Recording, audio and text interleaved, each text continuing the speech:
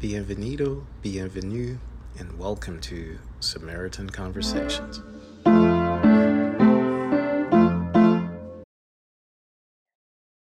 In Luke's account of an event over 2,000 years ago, there's a story of a man traveling from Jerusalem to Jericho who was attacked by bandits.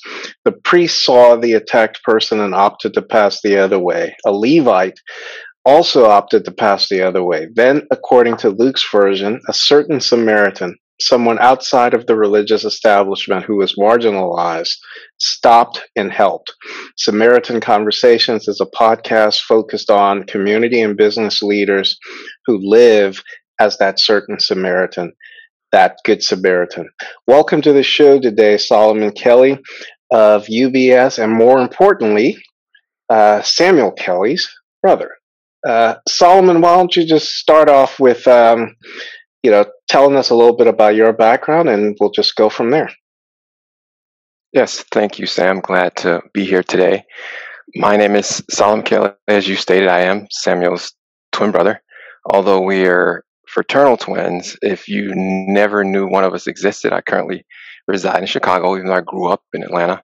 I've actually had friends who visited Atlanta and came back and says, you should have told me you had a twin brother, because when I kept calling him Solomon and he refused to look at me, I could have died.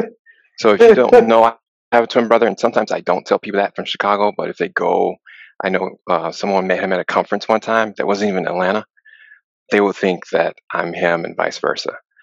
But I do currently work for UBS as a financial firm. I do software engineering for financial software and things of that sort. I went to Georgia Tech also with my twin brother. We were there, two different schools, but the same university. And I'm that way. I'm engineering. My mind works that way. I'm very specific when I do things and how I plan. But there's always been this pull on me to help kids, even when I was at Tech, and I just never had the opportunity to do that. I got to Chicago, and a few years after getting my feet in the door with engineering, I went to this church, and I said, Solomon, you're a quiet person. Why don't you help this quiet kid? He has problems. I'm thinking, my idea of helping kids was to talk to a kid who's already smart and just really crank it up so they just blow it out of the park. But when I talked to this young man, he would not talk to me. He refused to talk to me. It was hard. I was a quiet person. I was talking to everybody. How do I get to this kid? And I realized one thing. After 6 months, this kid did everything for me to just leave. And I remember I was standing outside the building. And I said, hey, look, man, I think he was in the 9th grade. I said, look, I know you're doing everything for me to leave. I'm not sure who was in your life before, but no matter what happens, I'm not going anywhere. 6 months after trying to figure this kid out, those words popped him like the hardest nut you can ever pop. I know in the South we have walnuts and hard nuts, but instantly this kid opened up and I was amazed. So my view of who I would help drastically changed at that point. So now what I try to do every 4 years or every 6 years, in addition to coaching kids and mentoring kids, I choose one marginalized African-American kid who's been pushed into the learning disabled arena because the school thinks it's behavior and I realize every time I get one of those kids, they're all geniuses. It's just a matter of how they've been applied and how to open them up to opportunity. So that's my life. My passion is helping kids to develop into what fully God has for them, in spite of what society, the school system, maybe sometimes their parents think of them. Wow. That's my passion. So how long have you, before we come back to that, I'm always curious. I almost moved to Chicago when I decided to move from Boston to Atlanta. So I'm curious about making that switch from Atlanta to Chicago, because the reason I checked it off was I was like, oh my gosh, this is even colder than Boston. I need to get away from the cold. That's funny you asked that. Everybody asks me that because my whole family's still in Atlanta. I made that transition based upon a summer or summers interning for the Ford Motor Company in their technology division. I would go there in the summer. So the first summer, I think it was my freshman year at Georgia Tech, I went up there and it was so temperate. The summer there, I'm like, oh, I'm liking this. It was not humid. I can go from my car to the building in the middle of the summer and not sweat and have to take 3 or 4 showers from on Texas campus. So after 3 years of doing that, I was like, huh. A couple of offers came up the Midwest. I loved it, and I took it based upon the summer. The first, and I when I went, so I graduated from Tech in December. I was there like the end of December, January 2000. And a little bit after that, it snowed about 6 feet in a matter of 12 hours. When it starts snowing that morning, I called in. I turn on the TV because I'm from the South, right? Turn on TV. Yep. I'm like, I'm looking for, are they going to cancel, right? And 2 hours into it, I didn't see any cancellations, not school, not anything. So I called the security guy. I was like, hey, are you guys going to cancel, right? He's like, where are you from? I said, I'm from Atlanta. He's like, how far are you from here? I was like, 5 minutes. He's like, well, you better drive because it's open. And I drove literally almost like 5 miles an hour, and I was only 5 minutes away because it was a lot of snow. So that winter, I almost drove home and came back, but I made my decision upon the summer. But then after learning everything, I like it. The winter is harsh, but the whole winter I dream about the fall, the spring, and the summer. And there's one thing about going through a harsh winter, you really enjoy the spring and the summer like nobody's business. You get out and you enjoy it. So that's one thing I can say. How many have you continued to help? So I continue to help. Like right now, I have a gentleman that I mentored through his junior high all the way through high school. I still do mentor and tutor other kids currently. But if I go back, I started that first kid I mentioned in my intro. That was when I first started, when I went to church. That was around 2002. He right now has a family, a full time job, has kids, has a wife, and just doing great. And his story was when I met him, they were kicking him. He got kicked out of school, and then he got put into a behavior military school. So they really thought that this guy just would not be able to contribute. But by being there and partnership, being a partner and an advocate for him, now he's very, very successful. So if you count from 2000, that's 2000, every 4 years there's a new kid, or every 6 years there's a new kid. That's the kids that I literally pour time and everything into. On top of that, I do meet with kids and mentor teenagers as groups. We do trips. One trip I did with a group of teens that this gentleman's youngest brother was in. So after he had gone off to college of his life, his youngest brother was in, and we taught him how to ski, how to overcome your fear in spite of what the world gives you. So we taught him how to ski and things like that. So it's quite a few kids. If I go to count the group, the mentor or the tutorial groups, started out usually about 10 at a time in that group.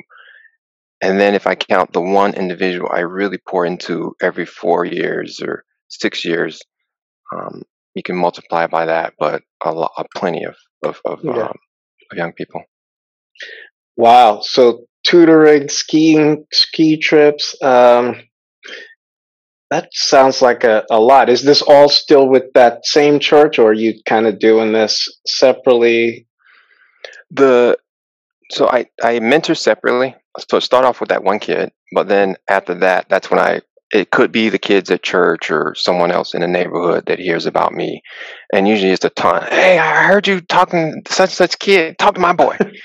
And what I'm doing now is realizing that because it's such a great need, I'm going into a ministry with the 20 to 30 something year olds to carbon copy duplicate myself Yeah. so that they can do what I did when I was in my 20s and had that time and could, turn over and build a group of young people that are inspired to know that they can do it in spite of what the world tells them. I mean, that's pretty powerful. I'd love to hear maybe some of the stories because you probably have a few of just some of these kids who, maybe were the first batch or first few who, and just how their lives have been open because of that. Because, it's, if you haven't seen it and you don't you haven't had anybody put, like you said with the first example, where after 6 months, just telling this kid that you were not going to leave regardless, right? You might have been the first person to ever say that. Like, no matter how much you push me back, I'm going to be there. And just being able to pour that into someone, that probably changed that young gentleman's life completely. Just knowing that you would be a resource and a rock that would be there for him.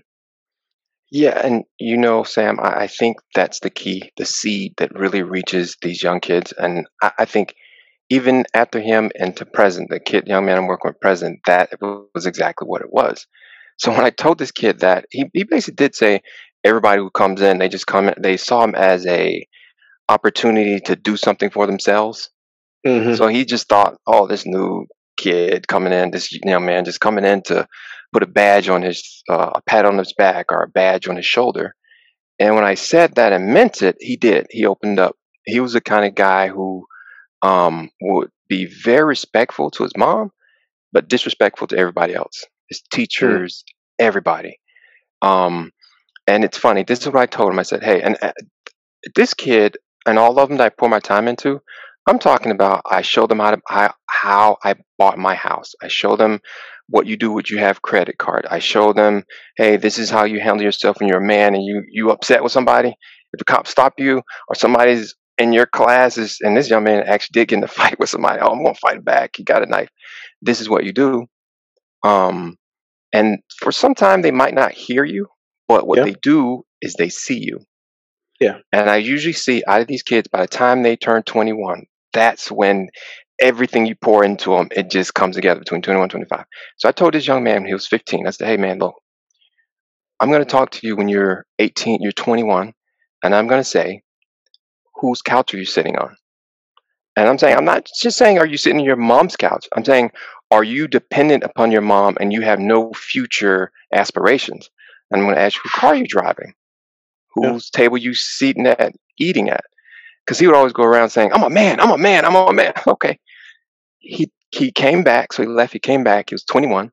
I saw him down at the church. I was like, "Hey, you look like a little man there from the time I knew that little boy." And he's like, "Yeah, yeah, yeah, yeah." The deep voice, mustache. And I said, oh, so where you staying now?" "Oh, yeah, I'm sitting with my mom now." "Yeah, yeah, yeah, yeah." I said, "Oh, that's cool. So whose couch you sitting on?" He said, "Well, I'm sitting on my mom's couch," and say, "What tape?" He said, "No, no, man, no," because he realized. Because I told him, if I ask you that, that means you're stuck at 15. Mm. If you hadn't gone off and done things, you'd be stuck at 15. And from there, he said, "You know what? I'm getting my life together. I'm going back to school. I'm getting a job." And he moved away from home. And all this thing came to fruition because I said, "I'm not going anywhere." And I like the questions too, that just, being, because a lot of times when you're 15, you don't think as much about the future, but being able to kind of simplify and just say, I'll ask you these same questions later, basically put it full circle. And I think, without kind of preaching to him, you basically gave him that opportunity to go, man, I was 15, now I'm 21 or whatever, and those same questions are asked. I can't allow myself to be 25 and get those same questions and have the same answers. And so that kind of, automatically made him self-driven to go accomplish stuff. Yeah, and another thing I do too, so that was individualized with these teenagers that I have come through my class and mentoring and stuff like that. When they hit the 11th grade, I sit down and I ask them not just where they want to go in the future, but I ask where their relationships at. Because a lot of times we're we're forced by our environment based upon our relationships and the conditions they were used to. So I asked them, so how's your relationship with your mom? Oh, we're good, we're good, we're good. How relationship with your dad? I don't talk to him. I was like, so have you thought about your relationship as far as forgiving him? I have. I just don't talk to him. So I forgive him. It's just I don't have to talk to him about anything. I'm like, okay. So I said, do you, when you talk to your father or the parent that you don't get along with, you're saying it's okay, but when they say something that kind of gets in your skin, are you cool with it, or does it get you really angry? Oh, I get me upset. I want to hang out. I want to talk to him anymore. I said, get this. If you don't deal with what's in front of you now, when you get to college and you get beyond college, you're going to hit a wall like a ton of bricks. And that wall is my identity based upon who wasn't there and who is there, and do I blame them? You won't be free to love, and you won't be free to relate to people. So there's two things that happens in your life. It's your relationships and it's your future knowledge, like going to school, getting a degree. If you don't have emotional intelligence, they have research that says you're cutting yourself off at the knees. So the biggest thing I do to every single ninth grader, but particularly the 11th graders, boys and girls, I asked how their relationships. And they think it's like, why are you asking me this? Why are you bringing up this stuff? I don't want to talk about that. I'm like, okay, we got to look for, if you're forward thinking, it's about relationships, emotional intelligence, as well as your educational intelligence. So, I mean, as I'm listening to this, it almost sounds like you've done it enough that you've kind of got a full curriculum. And I mean, this is the sort of stuff that people pay money for to have, to sit on couches to, have this sort of awakening. And so, I mean, just how did you kind of how did you go from, hey, talk to this quiet kid to that, right? To this whole system? I think it's what I mentioned earlier in my intro. There has been always this pull on me for kids and young people. Like I'll just look at a kid or a baby, and whether they're, I don't know, they don't have everything, whether you're watching the TV or just going by in the neighborhood, because we lived in Atlanta, I always had this something inside of me that kind of pulled me. I'm like, oof, I had a burden. When I talked to that kid the first time and I realized the seed that will change or transform his life, that burden became a vision for the future and an innate ministry that I couldn't control. Right. So if a kid comes by me and they're somewhere in my path and I see it, I know the parents, I know what the situation is, and I get involved, and I have no control over going into what you call that curriculum. So this last kid has been my most challenging one, because typically I do it, and by the time they're in college, they go off. This kid, he pushed me because he was just way out there. He was beyond. I mean, his behavior was just be out there. Let me tell you how I met him. So his mom's at the church, and I saw him out in the neighborhood because he visited things, but he never came to the church. But one particular holiday, he came to the church, and I heard the grandma in the hallway ask the mom, "Why did you bring this devil to church?" I'm like, why is she saying that? This is church. I'm like, what's going on, this lady? So come to find out, the guy was only coming to church because his sister was in my class, and I started taking the sister through the curriculum because she was really hurt. She didn't have anybody to talk to, didn't know her father. And the first 2 days he came to my class, I had to ban him from Sunday school. This is church. This is how bad it was. I banned him from Sunday school. He didn't want to go to church, but he wanted to come and cause trouble in the teen area I was at. He's sat across the hall, and I noticed this kid came every week. I'm like, why are you coming? You caused me so much trouble. And he was the kind, I'm like, you know what? They need to just take this kid, give him some medication. Seriously, I had to ask God forgive me, because this was my thought process. This guy's going to need some medication. He's way gone. And he was in junior high. Wow. But he would come to church, and then he would start coming to Tuesday nights. I'm like, why is this kid coming? And he was irritating to me because he didn't want to listen to my process. He didn't want to listen to any man because he thought he was a man, but he didn't want to listen to it, but he kept showing up. So I'm like, oh, I'm going to have to, this is another kid. I say, whoever comes by me, right? He came, I'm like, oh my God, I'm going to have to. So I told his mom I would go to his first parent-teacher conference. So by this time, he was very disrespectful to everybody. Everybody passed to me. And by this time, he was respectful because I wouldn't allow it. He was respectful to everybody at church. So I told the mom I had to come to his first parent-teacher conference. I go in there. It was a behavior school. So you got these big dudes at the door. And he's standing out there. And I met the principal. I met the superintendent. So with these learning disabled kids, they give them like 5 out in the suburbs, 5 resources. They put money there. But And I'm talking to everybody, and he had told them that I was his lawyer because I'm dressed, I'm financial, and they were scared. And I'm talking to him. By the time I introduced myself, they're like, "Oh my God, you do that? Oh my God, we need more of you." Da da da. So when he came in, he saw they're talking to me nice. He's like, "This meeting is over. We getting out of here now." And I looked at him. I couldn't believe what. So I knew he was disrespectful, but he's talking to all adults, and I'm there, right? So he wouldn't disrespect me. I said, "Boy, you just go to the door." And he left, and I'm like, "Hey guys, I Gary, you got my word. We're going to make sure that this situation is rectified, and we going to make sure he has what he needs." And da da da da da. We leave, and I said, "Okay, I know exactly what I have to do now. His world at school, his world at home, and his world at church have to collide in a collision if there's going to be a change in his life." Yep. And I had to do that. And he was the one kid that's like, if you're going to give up, that would have been him. But he is Wow. becoming the most amazing, the most brilliant. I mean, he has entrepreneurial spirit, ideas that pops out of everywhere. The most brilliant person who has the deepest gift, but it's taken more time and emphasis of saying, "I'm not going anywhere, but we got to go beyond where you are now."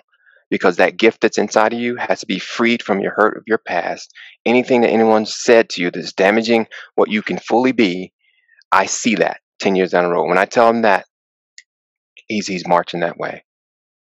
It's interesting because when you described the fact that he kept coming to your class, you know, it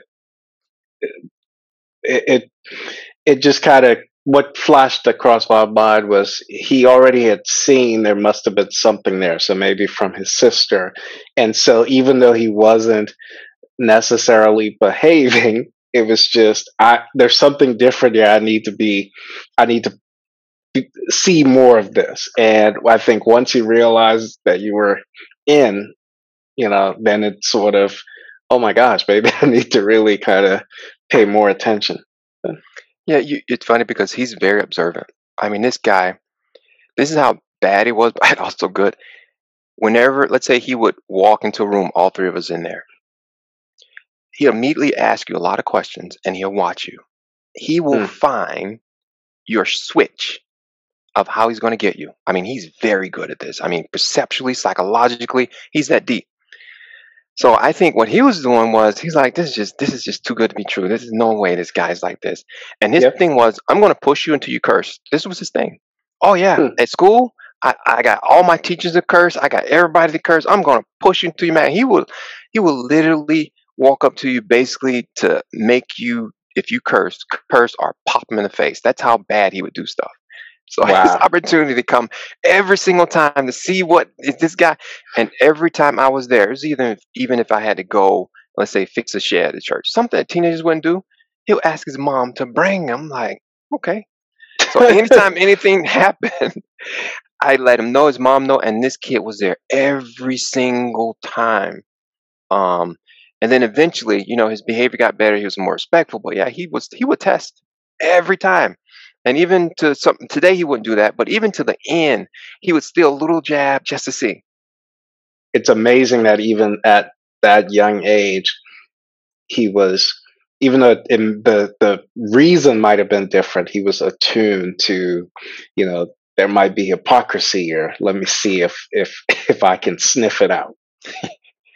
Yeah, because that's who he's dealt with, right? People Yeah. that hurt him. So he always thought that it's somewhere. And even today, if I talk to him, he knows who I am. He's just like, can it be? I'm like, it is. You Yeah. see what you get. And I told him the test is whether I'm talking to you now, I'm at my house talking to somebody in a relationship, or I'm outside and someone has a camera on me. The integrity of who I am has to be there. And you said something very key, Sam. If you want a group of people that look at what you do versus what you say, talk to teenagers. Yeah. It doesn't matter what you say because they have parents that tell them the same thing, right? I tell the kids the same thing their parents do. Why do they listen to me? Well, because I'm not their parents. I have a kid. And I Yeah. realize that kids don't listen to you anyway, but they watch what your actions are saying. And if your action says, you know what, I love you just like God loves you, and I believe no matter what you do or what you've done, your future has hope. and the best is yet to come, and it's going to be blessed because I see it. Any kid I talk to, even the gentleman I said I mentored last, even today, because he's 22, he just turned 22. I said, look, if there's something I'm asking you, that's to go deeper so that all that you are and God has for you happens next minute, next month, 5 years, 10 years down the road. I see you 10 years, 20 years down the road, and I see way beyond where you are right now. And when I start talking like that, that's when they're like, okay, I thought it was hopeless to try to be respectful or do this or do that. But when I say 10, 20 years down the road, they're like, okay, Yeah. okay. It's so important to give that vision. You might be the only male figure who's talking about 10 years from now, right? And not ending that sentence in 10 years from now, you're going to be in prison, right? So Right. you're the only person who's even presenting hope instead of, this negative outcome. And so that difference is so empowering. Yeah, I think you hit a nail on the head. When I started working with the school systems, I'm on the suburb out in Chicago, and I realized they're spending. So if you think about in this country, they spend more money on the penal system, the jails and things like that, than they would in the neighborhoods that some of these African American young men grow up in. They're spending more money on the prisons to put them in prison than to spend. They could even spend less amount of money to send them on to education. Yep. That only develops from a system that values what they think of you, right? So now we're so many years beyond that, and we're in these suburbs of suburban schools spend more money on the special educations for these young people when they technically at a very young age could spend money on some kind of system that tutors them and bring them into what they're teaching, because culture wise the way you teach, there is studies that I do a lot of research around education too, that is geared toward a certain culture. Yeah. And to give you a litmus test of it, I think my twin brother remember this. When we were in high school in Atlanta, it was a AP class, predominantly black. It was I think our last 2 years. Our first 2 years was a predominantly white school.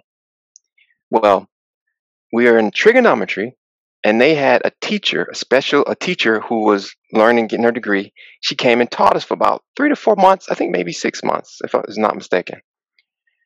And when she taught that class, everybody was making A's, start making C's, and they hated her. I mean, she did a test, and my twin Wow. brother was looking at the test. We made 100 before she got there. Made 100 when she got there. Like, hey, what's the problem? What was you guys' deal?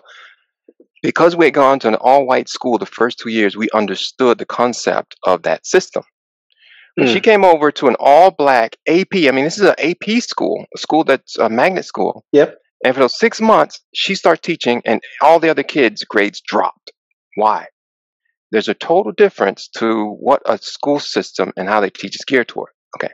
Yep. So now we go back to the kids, the young men I start targeting, which was the special education one, because at a young age, if the teacher saw this little black boy and his behavior is a little bit off, she's like, I can't teach him. He's just going to be trouble. So in their mind, these kids are trouble. So the majority of the kids that go to these behavior class are black. Not all of them, but a lot of them, because they're not attuned to how this system is.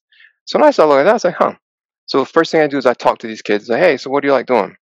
Video games. That first kid, I knew he was something. And this is when I started digging in. When we went and bought a video game, he opened the video game and memorized the whole booklet of cheat codes within a matter of 15, 20 minutes. Everything. Wow. I'm like, okay, I got you. So let's go to the library. I said, okay, we'll work on your work, because he hated doing work. And then I'll let you go do anything you want in the library, and we'll get something interesting. Do you know where he went? I think it's in ninth grade, junior high. He went to the drafting aisle where architects, because I remember at Georgia Tech, I'll be up late at night, and the only other school is late at night was the School of Architects. You can see them on the top floor over there drafting. This kid got a college level architectural drafting book. He opened it up. He went and asked for some popsicle sticks, toothpicks, I don't know what kind of special thing, and he built a whole house to scale with these little bitty sticks. and had hardwood floor. How do you make hardwood floor out of toothpicks and popsicle sticks, and you build In a the whole house? library, just From like a book. yeah, A book. He got the book from the library, right? He took it home and he built all this stuff. And his mom says, "I'm like, you know what? This is why these kids, they are geniuses. It's just the system that they get in tells them at a very young age that you're not nothing, but they're brilliant." I think that's the whole key with so many of our young children, particularly boys. And the sad fact is, um, the way the education system is set up, it doesn't matter whether you're in the inner city where there's low income or in the suburbs, because Sam, where we live, I've had issues with Charles, my middle boy. Even when he started learning how to read, they wanted to say, "Oh, he has issues." Just because he learned different than the way they were trying to make him sit and block him in. Didn't yeah, know he's very active. Any young black boy is very active. He has issues because if he can't sit still, or if he finds the way you're teaching him is boring, they label you. And that's why I think you hit something very important. So Charles, my middle son, I had to sit and teach him myself. After all the teachers like, oh, he's not going to learn how to read because he's not doing this. And my wife would get nervous because I tell her, ignore the teachers. I don't care what grade they have. By the end of the year, he's going to have higher scores than all the students. But through the process, she was so nervous because she's like, I see what she's marking off here. But I was like, don't worry. I know what I know what the skill is at the end going to be. yeah. So sure enough, at the end of the year, he's reading ahead of all the other students. When they take the test, guess who's the student that scores very highly? He does. Why is that? Well, they didn't recognize that he's a very intelligent boy. He's very active, and he doesn't learn the same boring way doing the same thing over and over again. So I even had to teach him back the way we learned how to read because I realized that the way that they were showing it wasn't going to work. Yeah. Now flip it to my oldest. He's a gifted student. We had him in a private school, and they said, "We can't deal with your son. He's finished all the work we give him. He refuses to do these worksheets that the teacher told him to do." And we asked him why, and he says, "Well, I did them 10 times already. Can you give me another worksheet where I can learn more?" And they called me into the office and said that this is a problem. And what they said, and I said, "Do you understand? This is an expensive school. I have 3 kids here, and you're telling me that my son is a problem because you've ran out of work for him, and he won't do worksheets that you repeatedly give." I was like, "Don't worry, I'll supply the work." But I eventually pulled all my kids out, and I told them this is why. If you're having this problem with a very good student, I feel sorry for any parent whose student needs help. And I said, "This is my firstborn. I don't know. Maybe my other 2 students are going to need help." So they're like, "No, no, no! Don't take them. You've paid all your kids up front every month for months in advance."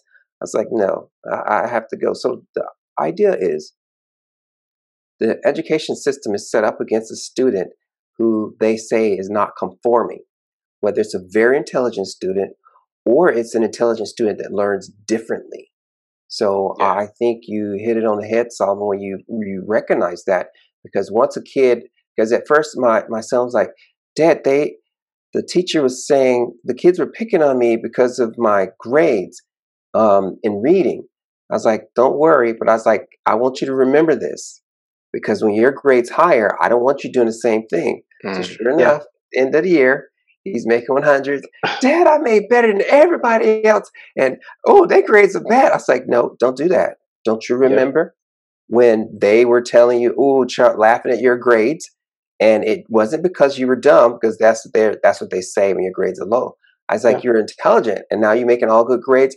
I want you to encourage them and show them how you got it." But ultimately, I think Solomon has it when a child realizes that even though the school system and their teachers actually forget about them, because to them, "Oh, I got even a good teacher. I got a Yeah. whole classroom full of kids.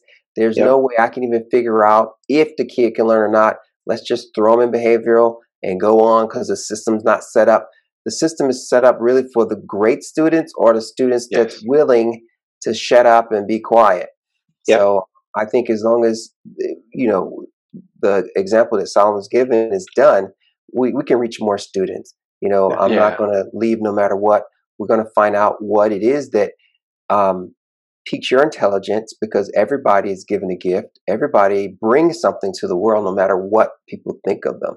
Yeah, and if I may, Yep. Sam, you brought that point home, and Samuel just gave the reason why I do what I do. These young people don't have a dad or a mom that does that for them, right? Yeah. So if they don't have a mom and dad that does that for them at that young of age, guess what happened? They get pushed. And I'll leave with this one thing. I was in the 5th grade, and my twin brother and I, we are the same mathematically, reading wise, but they figured at this time that they wanted to split twins. Twins couldn't be in the same class because some psychological thing. They didn't want one person to think they're better. That's fine.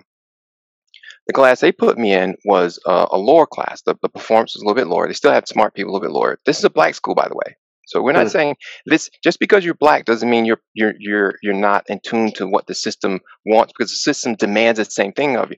Oh, you need grades, you need scores, you need this. Okay, same math thing, but this math teacher bumped me down to this lower grade for whatever reason. She saw me and put me there and put me down with the reading thing.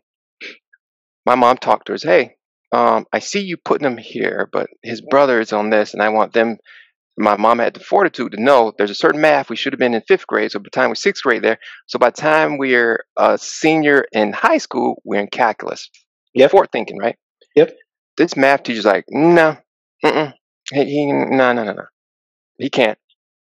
He can't not because I'm not able to. She's like, he's not. My mom went and talked to the next teacher who's next door and say, I want my son to test out so that by the time he graduates, he's on this path to college.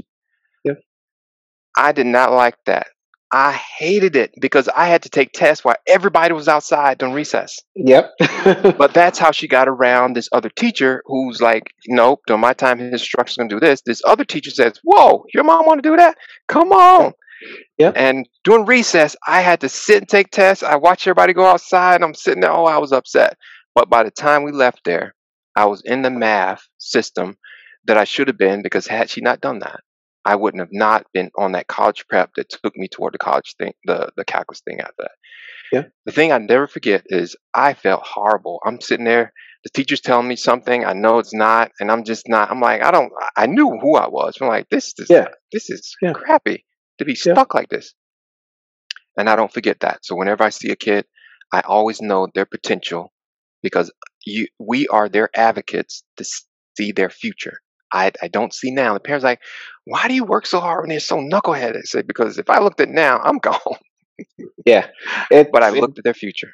And I think I appreciate you bringing that up, Solomon, because as Samuel was talking about it, that's exactly what I thought. The difference is a lot of times the parents being willing to jump in and say that doesn't make sense. And Samuel and I have kind of talked, I think, about those stories of going to the teachers and knowing the right time, and because we've had that even at a private school with our daughter, who they had to let go a year in advance because she was advanced, and she gets to 2nd grade, and this one teacher has all these issues that we go to meet with the teacher. She's listing up all these stuff, and we're like, that's not our kid. So, and so we've had to have those conversations, and there's so many other parents who either are too busy, if you're working multiple jobs or whatever, and they just can't do that. So to kind of wrap this up, I guess, let me just, we typically kind of ask as the last question, just what if someone else was a good Samaritan for you, and what kind of motivated you to be that good Samaritan? Was it someone in your past, or what? Yes, if I look back, yes. Maybe my mom was a good Samaritan, so she would help it, not just her kids. She was always out there. If someone needs some help, they'll help them. Our dad, to some extent, also, he would help an elderly neighbor, or he'll make us cut her lawn and do these things for people who couldn't do for themselves. And I think when you grow up with that, you have a choice. You don't necessarily have to do it just because you saw them do it. But if you have a heart that's built like, you know what, if someone can't do something for themselves, I have the power to be that advocate to stand there for them. And I think that was the pull for me to do the same thing for any kid or child that I could possibly do it for. Yep. All right. Well, thank you so much, Solomon Kelly, for gracing us with your presence. We really